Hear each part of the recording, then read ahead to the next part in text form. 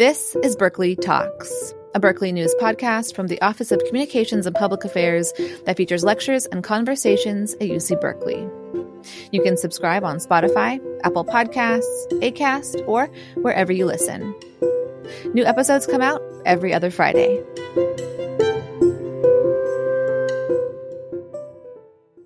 Celebrating the 100th anniversary of UC Berkeley Psychology.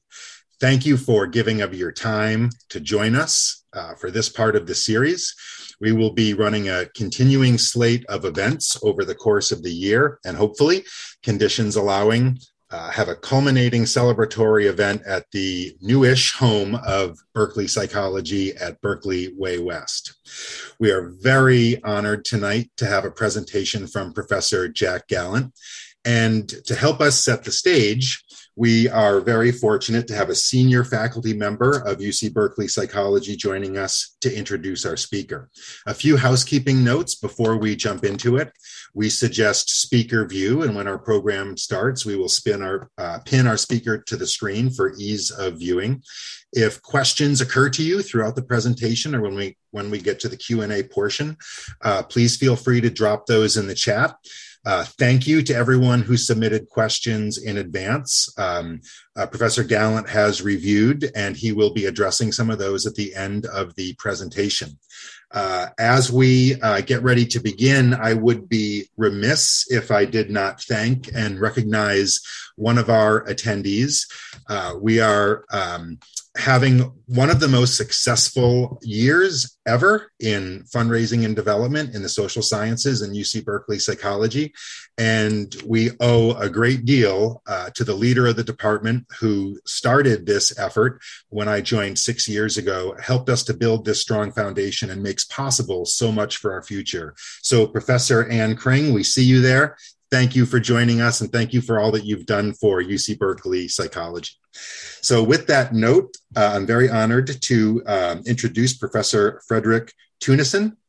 My colleague Anya will be sharing a link to his lab at UC Berkeley if you'd like to check that out. Professor Tunison is part of our Behavioral and Systems Neuroscience group. He also is connected with our Cognition and Developmental Psychology group, and he runs the Auditory Science Lab at UC Berkeley. Professor Tunison, thank you for being with us, and the stage is yours to introduce Professor Gallant. Thank you. So it is really with great pleasure that I introduce my colleague, collaborator, and friend, Professor Jack Gallant. And when Jack sent me his 50-page CV, I realized that the most difficult aspect of introducing him was to keep this introduction short and to the point. So I'll try to do this. So Professor Gallant is currently the Chancellor's Professor in class of 1940 chair in psychology. He's also a professor in electrical engineering and computer science, and he's member of many graduate programs on campus, including bioengineering, biophysics, neuroscience, vision science, as well as the co-director of our Brain Imaging Center. You can see that his participation in all of these different graduate programs reflects kind of the interdisciplinary approach that he has taken in his work. Professor Gallant obtained his PhD from Yale University in 1988 and did his postdoctoral work at the California Institute of Technology and at Washington University in St. Louis with Professor David Van Essen. He joined our faculty in 1983.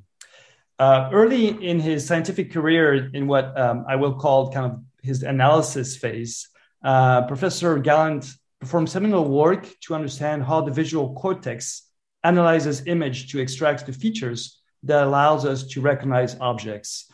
And he distinguished himself from other visual scientists at that time by studying this neural processing in what we call natural scenes. Natural scenes are the scenes that you and I and animals see all the time in our complex worlds. And this was novel because at the time people were studying the visual system with things like visual gratings, moving bars, and random dot patterns, things very far from the things that we need to process to extract meaning from the word. And his new approach kind of led to some seminal findings in the visual processing that I won't have time to go into detail. And this work was already extremely difficult and challenging, both in terms of the techniques trying to deal with the complexity of real world images. And when brain imaging techniques became available, in particular fMRI, functional magnetic resonance imaging, became available, I was surprised that Jack decided to go from something that was already, in my eyes, extremely complex to something that was even more complex, which is study how we extract meaning, or where meaning is represented in the brain of humans. And this seemed completely impossible task. And Jack managed to do it. And it's just, it's really quite phenomenal and amazing.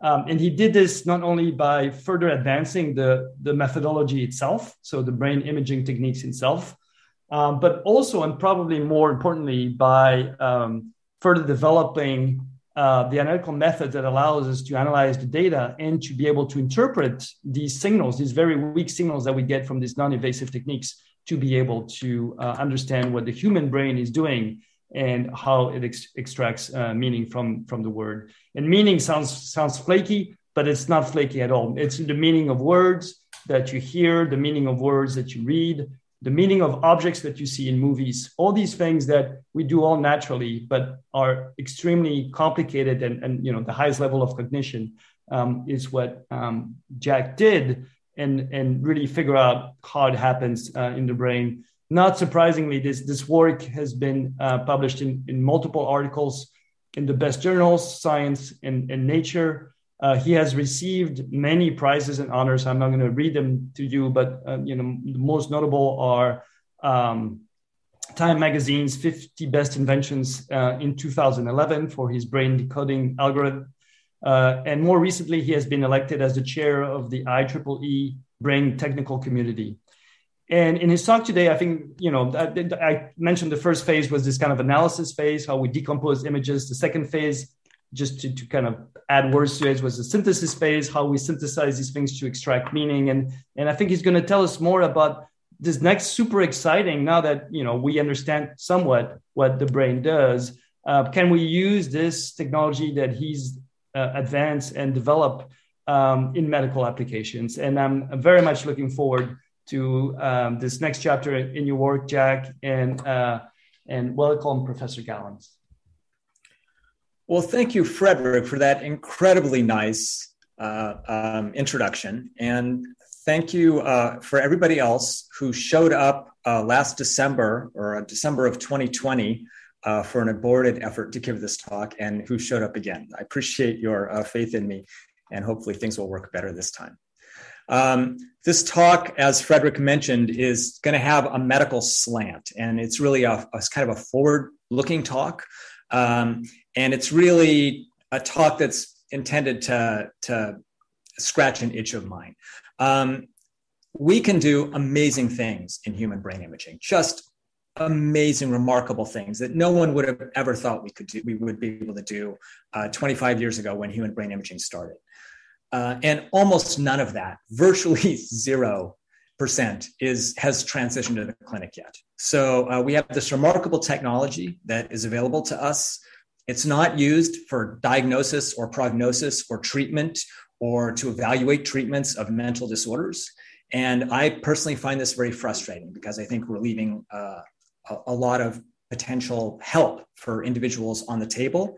I think we could do a lot more than we're doing. So today I'm going to talk to you kind of about where the field is and where it could be, and what the challenges are in moving from basic science, which is where I built my career, into applications. And I'm going to make myself small here so that you can see the slides. All right, so if we think of any kind of mental disorder, dementia, a developmental disorder like autism, obsessive compulsive disorder, depression, most mental disorders that aren't just, say, a stroke affecting the motor system, these are fundamentally disorders of thought. They disorganize or impair people's ability to think in a neurotypical fashion, and they therefore impact the quality of life of individuals, especially if they have to navigate in a real world that's full of people who think differently. So, this is not a profound insight or particularly new. Obviously, for thousands of years, it's been known that certain individuals acted and thought and behaved differently than other individuals. And, the last certainly 500 years, we've known that this probably had something to do with some sort of brain disorder. And because of the need to try to understand these diseases from the point of view of brain disorders, there's been a lot of work to try to develop brain imaging methods that would allow us to discover not how people are thinking, not just by looking at their behavior, but by actually measuring their brain. And of course, some of these were kind of aborted efforts. You are all familiar with phrenology, a widely discredited and legitimately discredited method of brain imaging that proposed that one could study the location of different mental functions by analyzing the bumps on individuals' heads. Strangely, the phrenologists had a good idea that they had, based on a lot of older literature, really just natural experiments where people had suffered brain injuries. The phrenologists had this idea that brain function is localized in some sense. What they didn't have was any appropriate technology for actually, being able to recover the locations of different brain functions and brain networks. And that's really what we've been able to do with modern neuroimaging since about 1995. Now, because we haven't had any method for really easily addressing brain function in the clinic, we've relied on three other sort of pillars for diagnosis and treatment of brain and monitoring treatment of brain disorders. The first is obviously clinical assessment of behavior, and obviously clinical assessment of behavior is fundamental. All of these brain disorders, schizophrenia, strokes, dyslexia, all these brain disease and developmental disorders affect behavior. And if there's absolutely no manifestation of a behavioral problem and the patient themselves is not complaining about any kind of impairment, then you would have no idea that anything was wrong. And so nothing would be done. No one would even consider doing anything. So obviously, clinical assessment of behavior is the primary thing that any kind of medical clinician or medical scientist will use to investigate these kinds of brain disorders and developmental disorders. The second is brain anatomy and physiology. We have MRI scans. Probably a lot of you in the audience have been in an MRI machine and had your brain scanned for one reason or another. These machines work very well. They're designed for high throughput applications. So you can go to the hospital and get an MRI, and the technician will be able to give you a pretty good image of your brain. And it will tell you if, for example, you have, say, a tumor in your brain or a venous malformation or something else that might be causing problems. So that's useful. More recently, and a growing field in medical diagnosis of brain disorders is molecular assays. And people have worked very hard on this because there's some indication that certain kinds of brain disorders have either a molecular cause or a molecular correlate that goes along with it. And the most notable of these is Alzheimer's. Alzheimer's, it seems to be at least partly a disease of protein folding in the brain, and those misfolded proteins can be assayed using appropriate methods. And the diagnostic power of the molecular assays so far isn't very strong. It's not as strong as one would like, but it gets better all the time. But you notice there's a fourth pillar here, functional brain mapping. That's a missing pillar.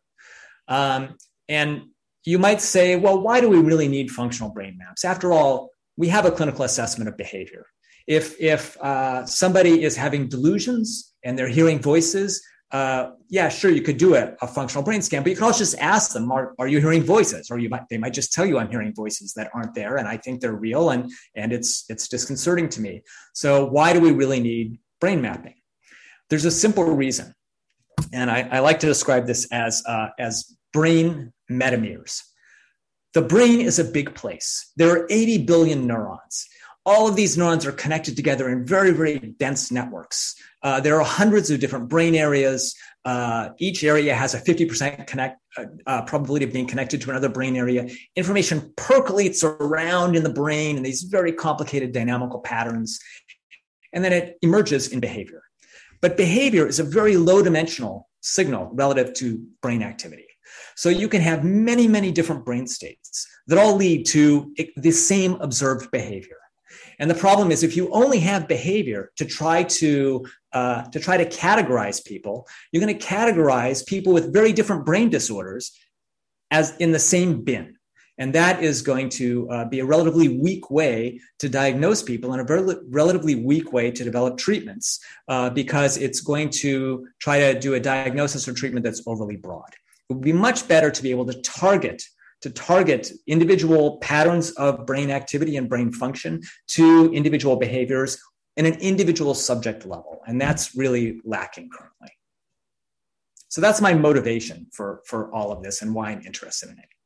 Now I just want to show you a little movie that kind of illustrates the power of modern fMRI. This is a brain. Obviously, the brain is very inconveniently folded up inside your head, but we can computationally inflate it, kind of like something to the size of a beach ball, and then we can flatten it out. And if we did this to your brain, we would end up with something about the size of a large pizza.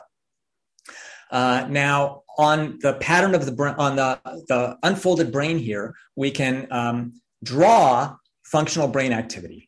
Red here means more brain activity relative to the mean, and blue is less than the average brain activity. Just to orient you on this particular brain map, the middle of the slide is the visual system. The far left and far right are prefrontal cortex. This strip here, kind of at the top in the middle, is the motor strip. And down here in the middle, at the bottom, kind of in the middle, is the auditory system. Now, in this demonstration, we have somebody simply watching a movie. There's music playing in this movie, but it's not important for our discussion, so I turned it off. You notice this movie just cycles through a bunch of short cut scenes. There may be some thematic relationship between them. It's not really completely obvious. And the subject is asked to simply watch the movies. And while they do that, we record their brain activity. And the patterns of brain activity are shown on the bottom. And what I hope you will be able to see is that the patterns of brain activity are very, very complicated and dynamic. They change very rapidly, and they depend in some complicated, pretty inscrutable way on the scene that is being shown. Certain scenes like this evoke a lot of brain activity in certain regions of the brain. Other scenes that you saw earlier evoked very, very little brain activity. So fundamentally, the problem of brain mapping is a problem of correlating stuff that happened in the movie, the things that you saw or the things that you thought about. For example, maybe you just started a new relationship and this scene of kissing gives you fond memories and makes you feel good. So you have brain activity that's kind of indirectly related to what's going on the screen. We want to find relationships between the explicit and implicit sort of cues and signals in the stimulus and the task and the brain activity that we measure. The problem is the brain activity, as I said before, is complicated. We're measuring about 100,000 points on the surface of the cortex here. And the relationship between the brain and what's going on is poorly understood at best. Okay. So rather than take you through all the different kinds of projects we have in the lab, I thought today, given that we're interested in disorders of mental function, and those are fundamentally disorders of thought, I thought I would talk about one line of research that goes back about 10 or 12 years in my lab that tries to understand how thought is represented. Basically, how is conceptual knowledge represented in the brain? How do you extract the meaning of the world and impute meaning to events in the world and use that conceptual knowledge in the service of plans and goals to facilitate behavior? I'm not the first person who has sought to look into this issue. There's a long line of psychologists who have tried to understand how we learn and then deploy and use conceptual knowledge. And I would say from a neuroscience point of view, up to maybe 2010, we could fruitfully divide this problem into 4 kinds of large domains of subproblems, or let's say 4 kinds of cognitive functions that we thought, based on prior psychology and neuroscience data, probably underlied our use of conceptual knowledge. First, there's something called an amodal conceptual network, or an amodal semantic network. And this is a network of brain areas that represents knowledge, concrete knowledge about the world, about what's happening now, about what might happen in the future, in a form that's not tightly tied to the senses. There's also modal conceptual networks. For example, in the visual system, which is in humans and other primates located at the back of the head, in the visual system has several dozens of different brain areas that represent different visual concepts, like people or animals or places and so on. So there's modal conceptual networks that are tied to the senses. There's an amodal conceptual network that seems to be divorced from the senses. Then, of course, there is a long-term memory access, because, if you see an image of your wife, but you don't remember it's your wife, then, there's going to be problems, right? You have to constantly index incoming sensory information into your previous experience in long-term memory. So in order to label the world and understand what people are doing and what things are out there, you need to have access to long-term memory. And that's a third component.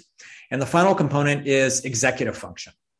And executive function is important really because when you are behaving in the world, you're always resource limited. This is something psychologists have known for hundreds of years. You don't have enough resources to process all the possible information you could process. You have to focus on something. So you have systems of working memory and attention that are basically everywhere in the entire brain, and they're constantly modulating the use of information in the service of immediate plans and goals, so that you can get your work done, whatever you're trying to do. So these 4 kinds of domains have been studied using different varieties of methods, and I'm going to show you neuroimaging work on 3 of the 4 of these. So the first thing I'm going to tell you about briefly is the amodal semantic network. We can map this network. I won't go into the details, but basically you can map this network using stories. If you have someone listen to stories, say from the Moth Radio Hour, which is just a stand-up storytelling festival, we can have people listen to these stories while they're in the MRI machine. And then we can essentially correlate semantic concepts that appeared in the stories with different paths of brain activity using modern methods of data science and machine learning that are not at all important for today's talk. And if you do this, you can create a functional map of the sort shown here. Now, we have a left hemisphere on the left here and a right hemisphere on the right, and the lateral and medial views of the brain at the bottom. And at each point in the brain, you notice we've assigned it a color. And the color that we've assigned at each point in the brain indicates the kind of semantic information that is represented by activity at that point in the brain. So it turns out that all of the red spots that you see here are all locations where you process information, social information, information about your mother or somebody's father, or a divorce or a death, and so on. Green areas are locations where you represent visual information about the world, texture and color and size and shape. Purple areas are areas where you represent mental concepts like justice and truth and love and beauty, things that don't have a physical instantiation in the world, but you can conceptualize them, and they often come up in stories. So there are actually 2,000 different semantic concepts mapped on this map. I'm just showing you a very low dimensional projection of these here. But what you can see right away is that these maps are very complicated. And in fact, we have an online brain viewer that you can play with. It's on my lab website. I should mention my lab website. It's a bit out of date, but this brain viewer is still up there. And we can click on a piece of the brain, and we can find out what concepts are represented at that location, as shown down here on the right. So you notice now I'm clicking on several locations in the brain that are red, and all of the concepts that are represented here are concepts related to families and family relationships, married, divorced mother, father, husband, brother, and so on. And there are a lot of these red locations, as you might expect, given that social information is very, very important for human behavior. But there are other networks that we recover in this experiment that have to do with other kinds of quantities. For example, there are a series of dark green patches that you will find if you use the Brain Viewer that all represent money, dates, time, and weights, units of measure. All those kinds of quantity kinds of concepts are represented in a network of green spots that are all part of this numbers network. And there are many, many networks in the brain, and you could actually play with this Brain Viewer forever. It won't run in your phone, so don't try to do that, but it will run on any modern computer. All right. So after playing this game and mapping thousands of semantic concepts, we came up with two very general principles. And they're shown in this map here. This is a map for the concept of dog, divorced from all other concepts. And red locations are locations in the brain where dogs are represented. And in other words, if a dog comes up in a story or you see a dog, these red areas will become activated. And blue is all the locations that are indifferent to dogs. And what you notice is that dogs are represented in many different locations in the brain. In fact, for every concept you can come up with, dogs, garages, cars, the president, there will be multiple locations in the brain that become activated when that concept comes up in this amodal semantic network. And at each location in the brain, if it's part of the amodal semantic network, represents a family of related concepts. I should mention, going back, that the interesting thing about this from the point of view of like you just being a conscious being is you are not at all aware of this. Nobody is aware of this. If you think of a dog, it's just a dog. It emerges into consciousness, some sort of unitary concept. You can focus down on an individual piece of the dog, but it's easy to think of dogs and the family of dogs and all the related information about dogs as kind of a whole.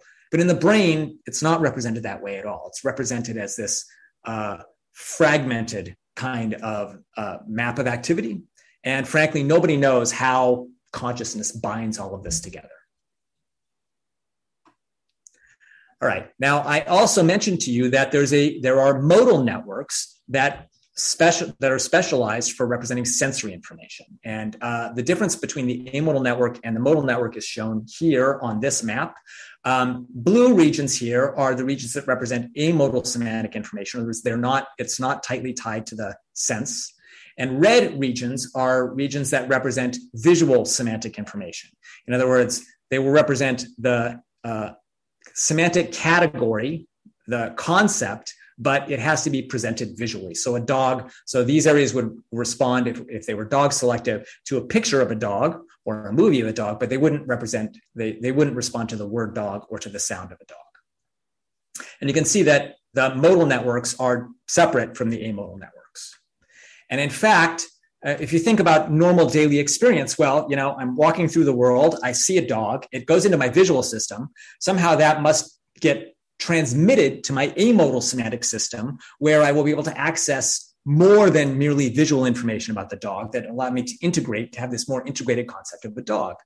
And by an amazing piece of research by Alex Huth and Sarah Popham in my lab, they discovered that there are a large set of parallel semantically selective channels that shunt information from the sensory systems, in this case vision, into this amodal sense-free system. So this black line here on these maps is the boundary of occipital cortex. Occipital cortex is the visual lobe, and it's at the back of the head. And at the anterior border of the visual lobe are a bunch of semantically selective little patches of cortex that all represent different concepts, dogs and people and planes and guns and everything. And immediately so these patches will be activated if there's a visual pattern and it's the right semantic category. Immediately in front of this black line is the amodal semantic network. And this network represents information not only if it's from a picture, but it could also represent information if it was spoken, or you heard a story about it, or you heard a dog bark. And interestingly, the semantic category of the amodal network, immediately anterior to the visual modal network, it matches precisely along this border. So it looks like basically when you have a higher order visual area that represents, say, a face, it feeds into immediately a very nearby amodal semantic area that represents kind of general knowledge about faces, divorced from purely the visual experience of a face. All right. I mentioned executive function. These networks have to be dynamic because you don't have enough brain to represent all things at all times.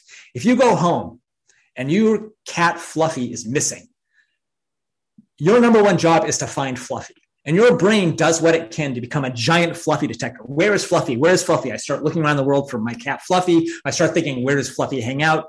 Could she be up on top of the curtain where she climbs sometimes? Could she have gotten out a window? I start running all these plans and schemes. I do my visual search procedure as efficiently as I can. I call out. My entire brain becomes optimized for this giant Fluffy detection task. And when that happens, basically all of the representations of information in your brain in this amodal network shift as much as they can to represent concepts related to the cat detection task, the current task. And we can see this by having people watch movies. And in one condition of the movie, we have them search for humans. And every time they see a human, we have them report they saw a human. In another condition, we have them report when they see a vehicle. And in this particular color map, I'm only mapping two semantic concepts. Red is humans and green is vehicles. And you can see that when they're searching for humans, the brain becomes largely oriented towards humans. And when they're searching toward vehicles, the brain becomes largely oriented toward vehicles. This is actually called a tuning shift in our literature. There's another name for it, another part of the neuroscience literature called mixed selectivity. But what ends up happening is essentially the way the brain represents information is modified according to the current task. This probably, we think, has something very deep to do with learning. After all, if you keep doing a task over and over and over again, then what will happen is you will become more efficient at making these network changes, and they will move from being short-term plastic changes to being long-term changes in long-term memory. Now, I told you about the amodal system, the modal system. I told you a little bit about executive function. There's one thing I haven't told you about yet, which is long-term memory. Long-term memory and its intersection with the amodal conceptual network is interesting because we have known for decades that there is one particular brain disorder that has an enormous effect on people's ability to link current semantic concepts and experience with long-term memory. And that brain disorder is called ATL dementia, anterior temporal lobe dementia. The temporal lobes are the parts of the brain that kind of stick out down here below your nose. And here in these brain maps, we're not looking at the side of the brain as we've been looking at. We're looking at the bottom of the brain. I might be able to go back here a few slides. So the temporal lobe would be this part of the brain here, right? And so I'm looking up at the bottom of the brain here. And so this is one temporal lobe, and this is another temporal lobe. And the anterior temporal lobes are this part here I'm outlining with my mouse. They're kind of in the middle of the brain. And you can see that the anterior temporal lobes here, this is a normal subject. The anterior temporal lobes are very dark. On this map, we're just plotting brain activity elicited in the MRI machine when we record. And what you can see is some parts of the brain, like the frontal lobes here, show a lot of brain activity. And some parts of the brain, like the anterior temporal lobes, show very little brain activity. This is not a property of the brain. This is a limitation of our measurement device. MRI is not a perfect measurement device. It has a lot of problems that of various sorts that all have to be compensated for in order to get good imaging. And one of the problems that MRI has is when you try to measure a piece of brain that is very near, say, an air sac, your signal disappears. So it's very hard to measure the brain directly over, say, the sinuses, and it's very hard to measure the brain near the ear canals. And so normal brain imaging does not measure the anterior temporal lobes. As a consequence, there's almost no brain imaging data on the anterior temporal lobes.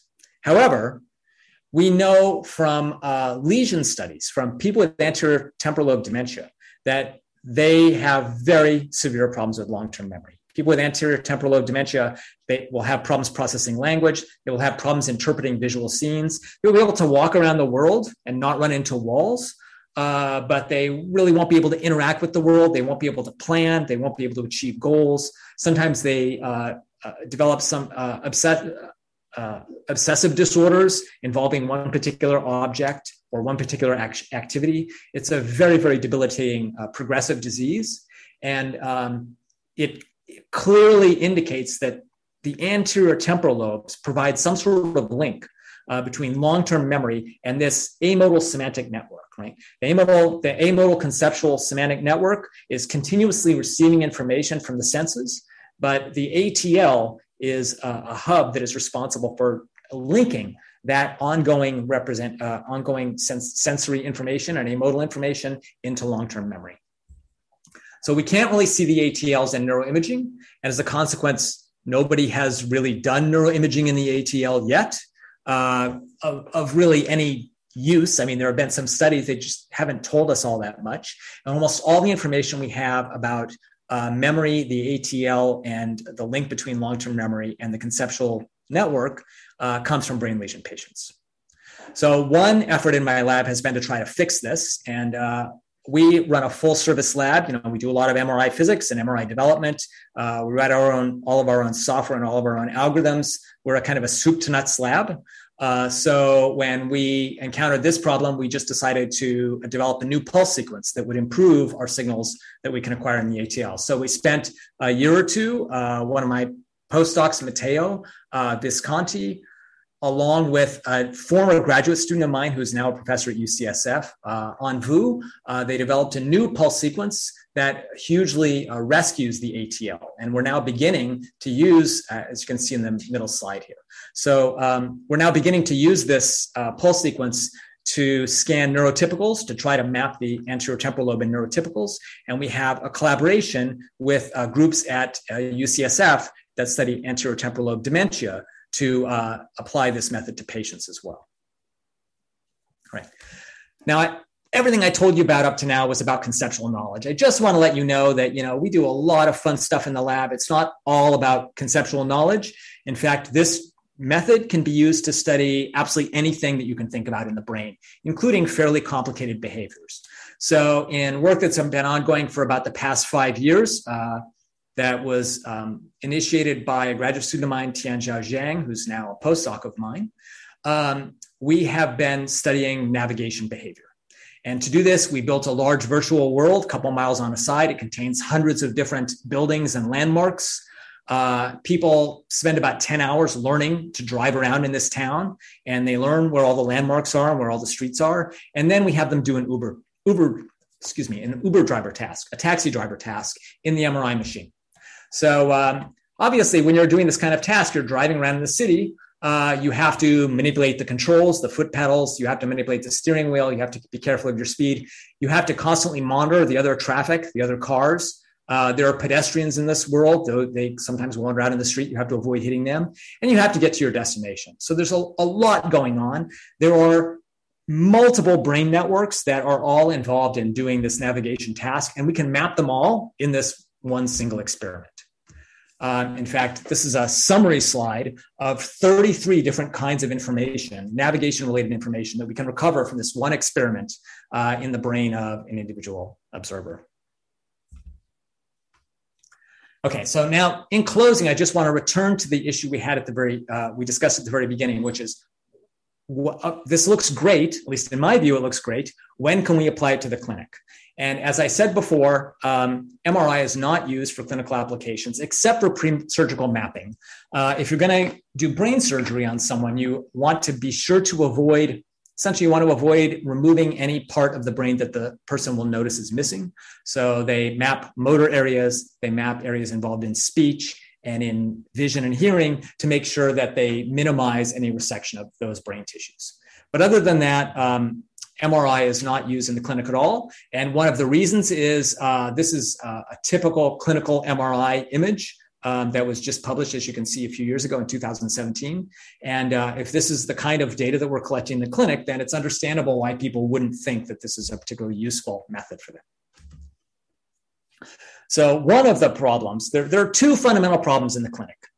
The first is most neuroscience and most clinical studies as well that look at functional brain maps. They look at the group maps. They don't look at individual brains.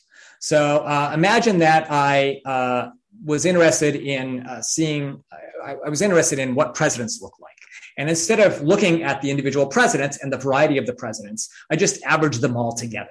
And yeah, okay, I get an average president. It looks kind of presidential, but it obviously doesn't look like any individual president. And if I tried to like guess if someone was the president by looking at this image, that would probably not work very well.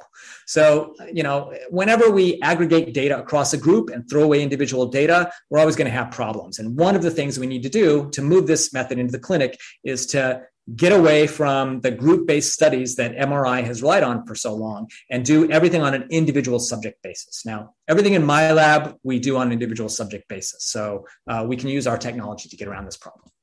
This just shows you how bad the problem is. This is 4 brain maps. These are the amodal semantic network mapped with stories from 4 individuals. You can see that the anatomical structure of the brain differs for these 4 individuals, but also the functional maps differ a lot.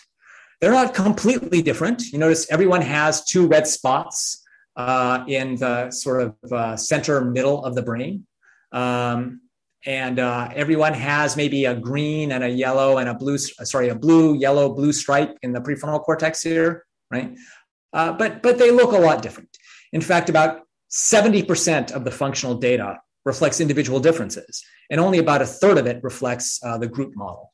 So if you try to do brain mapping on a patient who's coming into the hospital, only using a group-based model, you're going to be missing 2/3 of the data in that person's brain. And that obviously is not something we want to tolerate if we're using this kind of method to do diagnosis and prognosis and monitoring of treatment.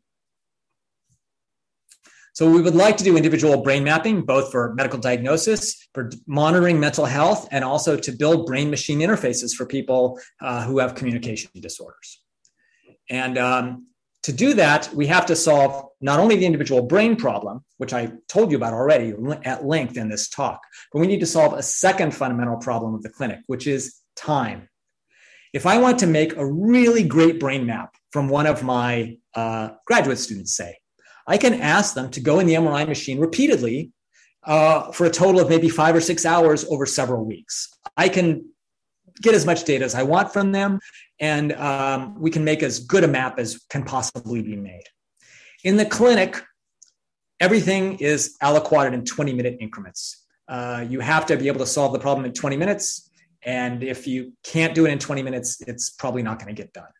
So we need to create brain maps kind of of the quality that you saw earlier, but in a 20-minute span. And we've been working very hard on doing that.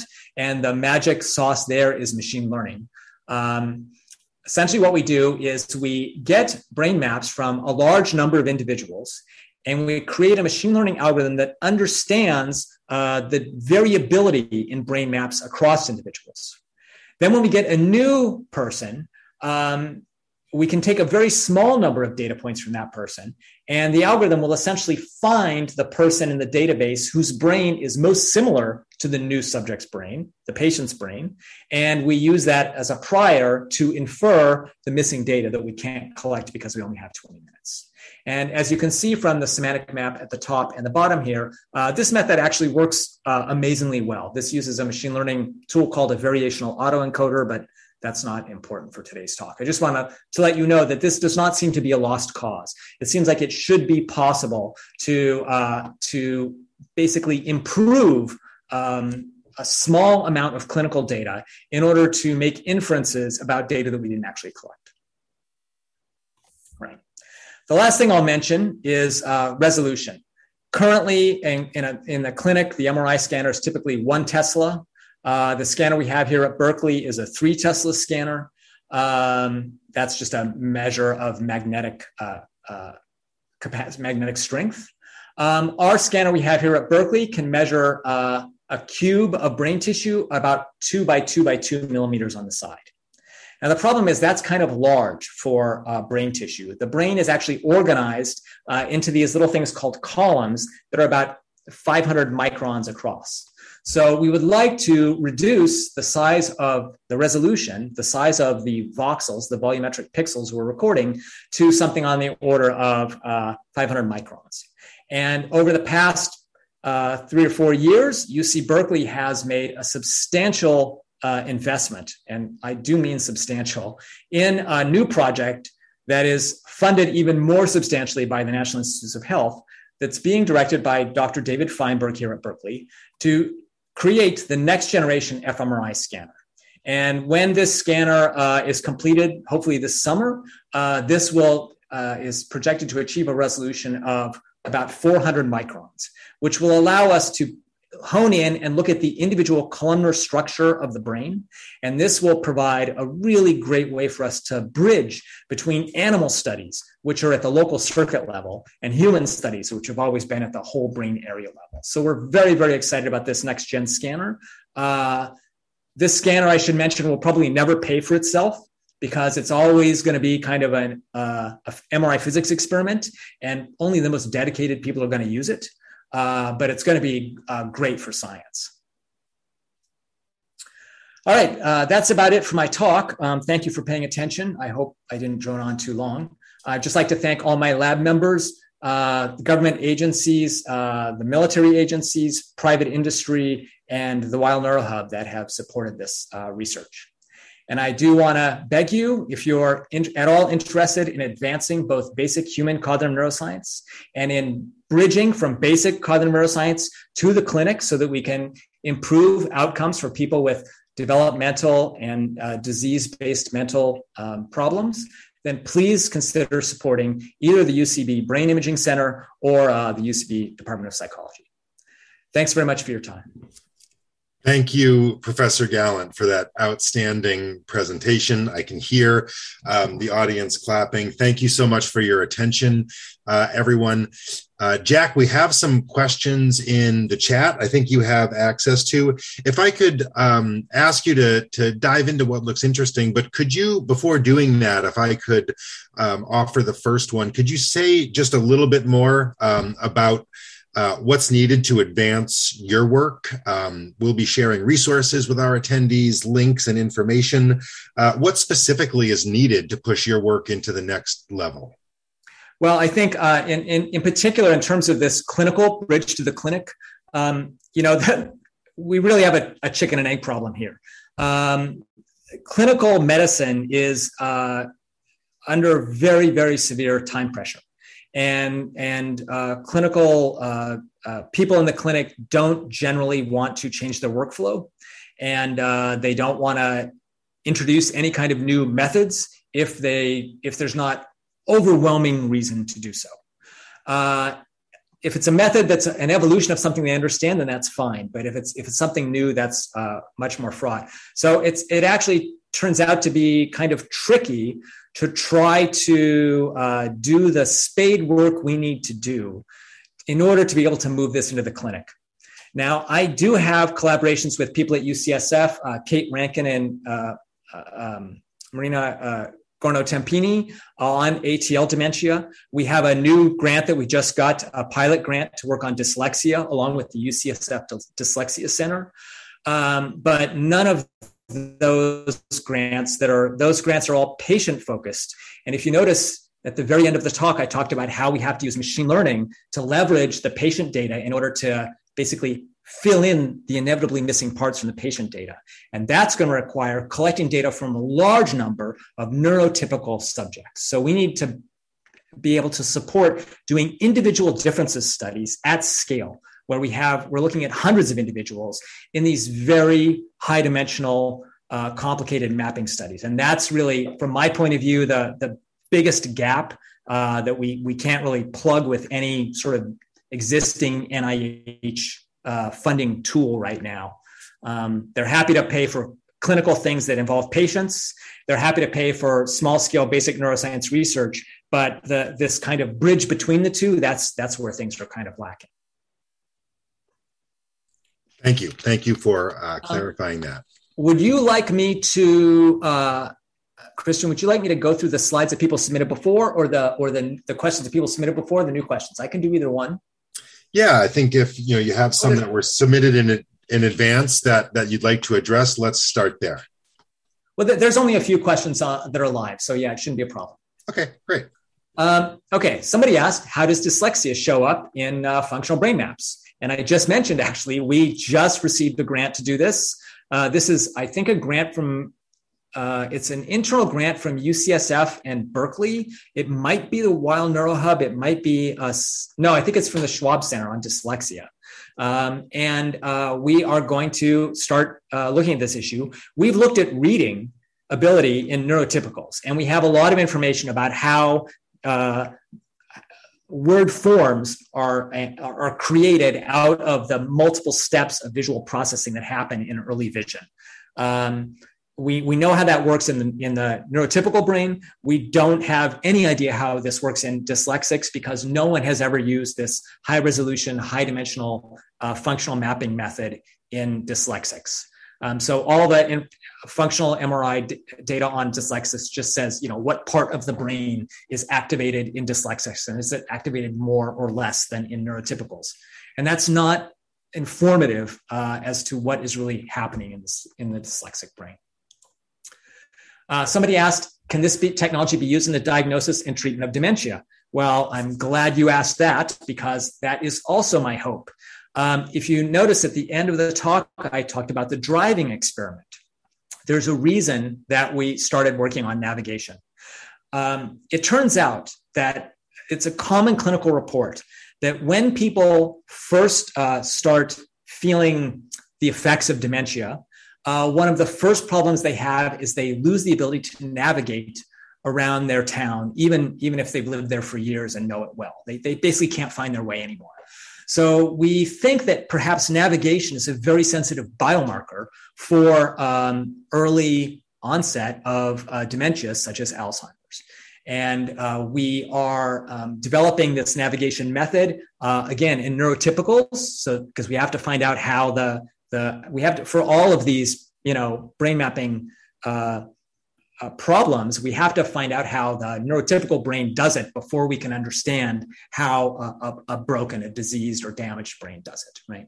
So we're doing this in neurotypicals now. Getting over the hump to doing this in dementia patients is probably not practical right now because, as I mentioned, it takes about 10 hours for people to learn the town. But what we're trying to do is find the funding and collaborators to build a virtual Berkeley or a virtual San Francisco online so that we can, or in the computer, in VR, so that we can have people navigate in an environment that they already know. And if we can, once we have a Berkeley or San Francisco virtual reality environment, then we can put people who are at risk for dementia in the MRI machine and start tracking their brain networks for this and other tasks. What, if anything, does this teach us about plasticity after rehabilitation? Well, as I mentioned, attention has a huge effect on plasticity on a very short time scale. If you attend to what I'm saying, then as my speech is evolving, your attention is being directed to different concepts, and those concepts are represented preferentially in brain networks at the cost of representing other irrelevant information. And this happens all the time and online. This is a fundamental feature of mammalian brains. And it's something that's completely missing from machine learning, because in machine learning today, usually what happens is you train your machine and you train your AI, and then you deploy it, and it doesn't learn after that. Humans learn all the time, constantly at all time scales. And attention-induced plasticity of brain representations is just the shortest time scale at which you see plasticity. But we can certainly see plastic changes in brain networks over time using these functional mapping methods. in work not done in my lab, but nice work done in other labs, they've mapped brains while people learned musical instruments. So the first study of this did brain mapping while somebody learned to play the piano, and they found out that the representation of the hands increased over months as people learned to play the piano. The question from that was, well, perhaps this doesn't have to do with playing the piano. Maybe it just has to do with physical activity. So another group went and did a study of the violin, which is a very asymmetric instrument because one hand is fretting and one hand is bowing. And in that case, you also saw that as people learned to play the violin, their hand representations enlarged, but they enlarged very, very differently in the two hemispheres, depending on whether the hemisphere's task was to bow or fret. So this is definitely something that could be deployed to rehabilitation. It has never been used in that way so far. Could brain imaging be used to show changes in brain networks due to change of diet? Certainly, there's only one caveat I want to point out because I tend to be a brutally honest person. fMRI is not a perfect method. It has problems. One of the problems is it's not measuring neurons directly. It actually measures metabolism. So neurons are little chemical engines. A neuron takes in sugar and it takes in oxygen and it burns the sugar and it creates a fuel that it uses to power its little cellular machinery. And in MRI, we're actually measuring that change in oxygen level that has to do with neural metabolism. So if you were going to look at diet and fMRI, you would have to tease out the various contributions of diet to the various components of the fMRI signal, some of which are directly related to the brain and some of which might not be directly related to brain function. So it would just be a caveat. It could be done. It would just have to be done very carefully. Should functional brain scans be a routine part of preventative care? Functional brain scans are expensive. So I think at this time, no. We here at UC Berkeley pay $600 an hour to do our brain scan. I think if you go to a hospital that has much greater overhead and doctors who drive Ferraris, then you will pay at least $1,000 an hour for your brain scan. It's not cheap. So should it be functional? Should it be used as part of preventative care? Probably not yet, but the costs of brain scanning are going down continuously, and I think that is probably something we should shoot for. How does the next-gen scanner relate to the work being done at the Allen Brain Institute?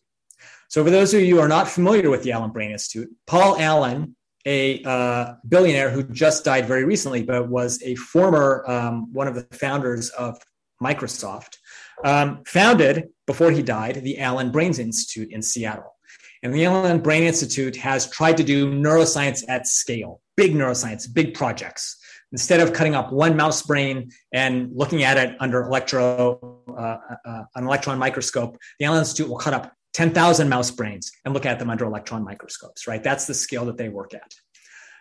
So the Allen Brain Institute has been doing a lot of great work. Almost all of that is either in animals or in post-mortem human tissue. As far as I know, the Allen Institute has no functional MRI component at all that they're working on. And if they did, they would probably have to talk to me because our MRI methods at Berkeley are at least as good or better than any other group in the world. And we can map more information more quickly here than anywhere else. And so I would probably know about it if they were doing it. Someone asked, what is the mechanism and substrate of consciousness? And I implied the answer to this earlier in my talk. I have no idea. No one has any idea. Consciousness is a big mystery. We have looked, the best studies, in my opinion, on consciousness have used anesthesia to look at consciousness, where they've titrated up people's level of anesthesia and measured brain activity as they've entered into consciousness and then become unconscious, and entered into consciousness and become unconscious. Those are great experiments, but they really haven't told us what consciousness is.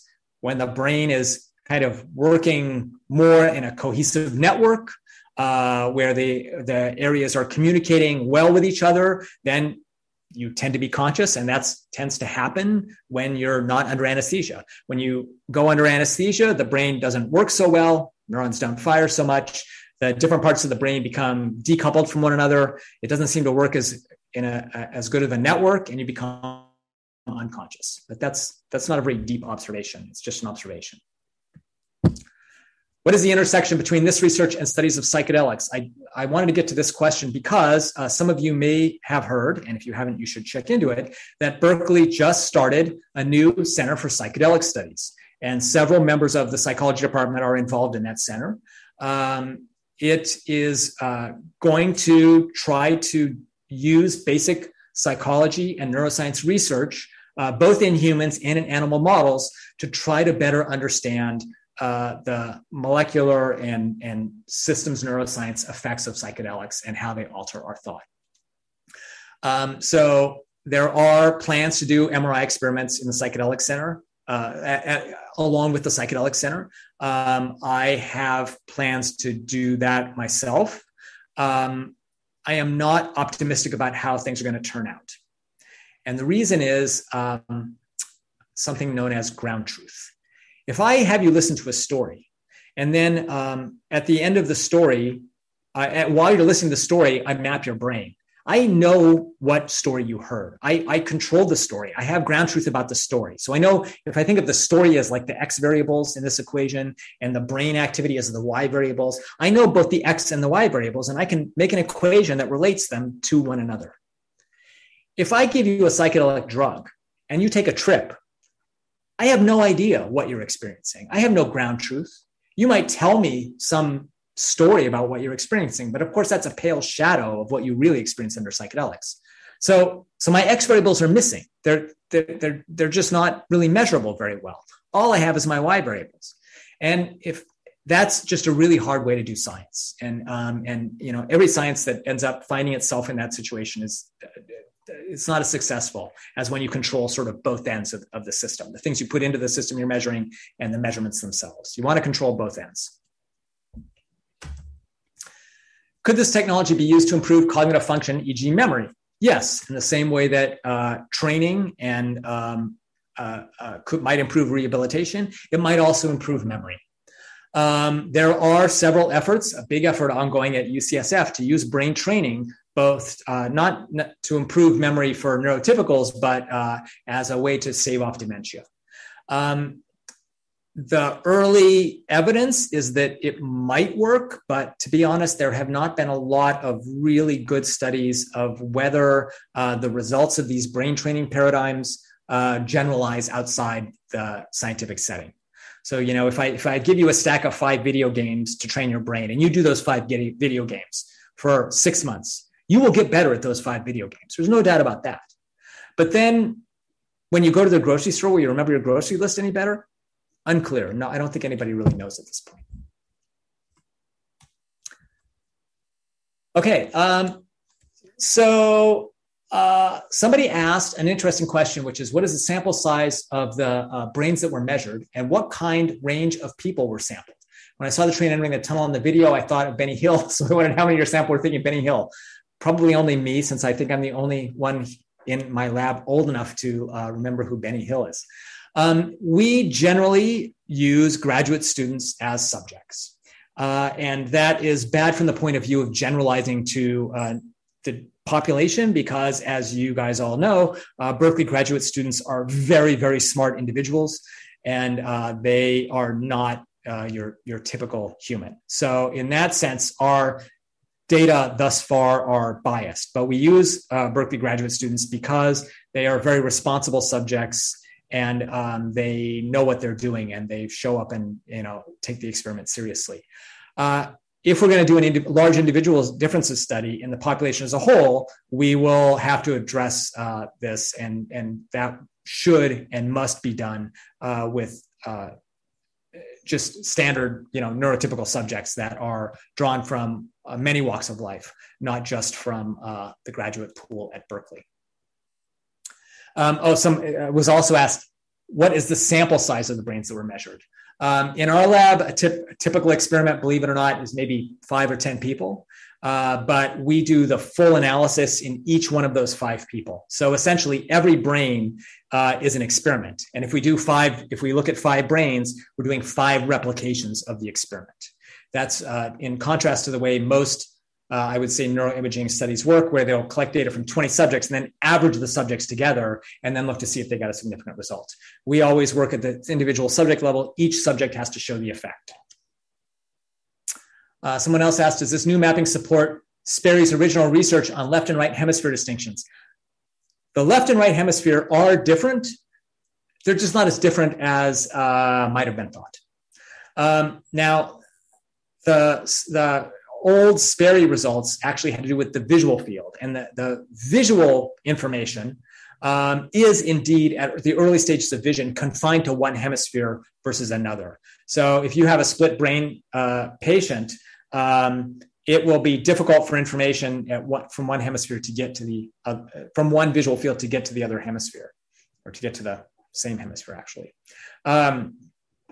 But if you look at it, the integrated brain that's not split brain, then there are some differences between the hemispheres, but they're modest. They're not enormous. Most of them seem to have to do with language production, which is very heavily lateralized, because the thought is that you only have one mouth, and so you don't want to have two brain systems competing to operate the same mouth. So that becomes lateralized just on one hemisphere. Jack, I'd like to take, can we do one more question and then we'll move to close to stay on schedule? Or I don't want to interrupt your flow. Well, but I think there's some new question. Well, it's up to you. I should mention that anybody who wants to email me after this talk, I'm Gallant@berkeley.edu. I'm easy to find. You can email me and I'm happy to give you any more information I can. Thank you, Professor Gallant. So let me once again thank all of you for joining, and thank Professor Gallant. You will hear from my team as a follow-up with all kinds of useful information, links to the video for this talk and prior talks, our website where you can learn more about the 100th anniversary of the UC Berkeley Psychology Department, in addition to upcoming activities, events, and ways to be involved. Will include access to our new psychology newsletter led by the people of the department, graduate student Juliana Chase, and many others. It's outstanding. We'll make sure that you have access to that, as well as ways that you can get involved and get behind the work of the people of UC Berkeley Psychology. I hope this program gave you an idea of how compelling, how interesting, and how important it is. And we're grateful for your interest and for your time. And for all of you who have given of yourselves, your time, your energy, your resources to support Berkeley Psychology and the university, thank you. Hope you all have a wonderful evening. Look forward to sending out additional information, and thank you for joining us. Jack, thanks once again for your time and an outstanding presentation. Thank you for listening. I hope this was interesting for people. Take it easy. Thank you, and have a good night, everyone. You've been listening to Berkeley Talks, a Berkeley News podcast from the Office of Communications and Public Affairs that features lectures and conversations at UC Berkeley. You can subscribe on Spotify, Apple Podcasts, Acast, or wherever you listen. You can find all of our podcast episodes with transcripts and photos on Berkeley News at news.berkeley.edu/podcasts.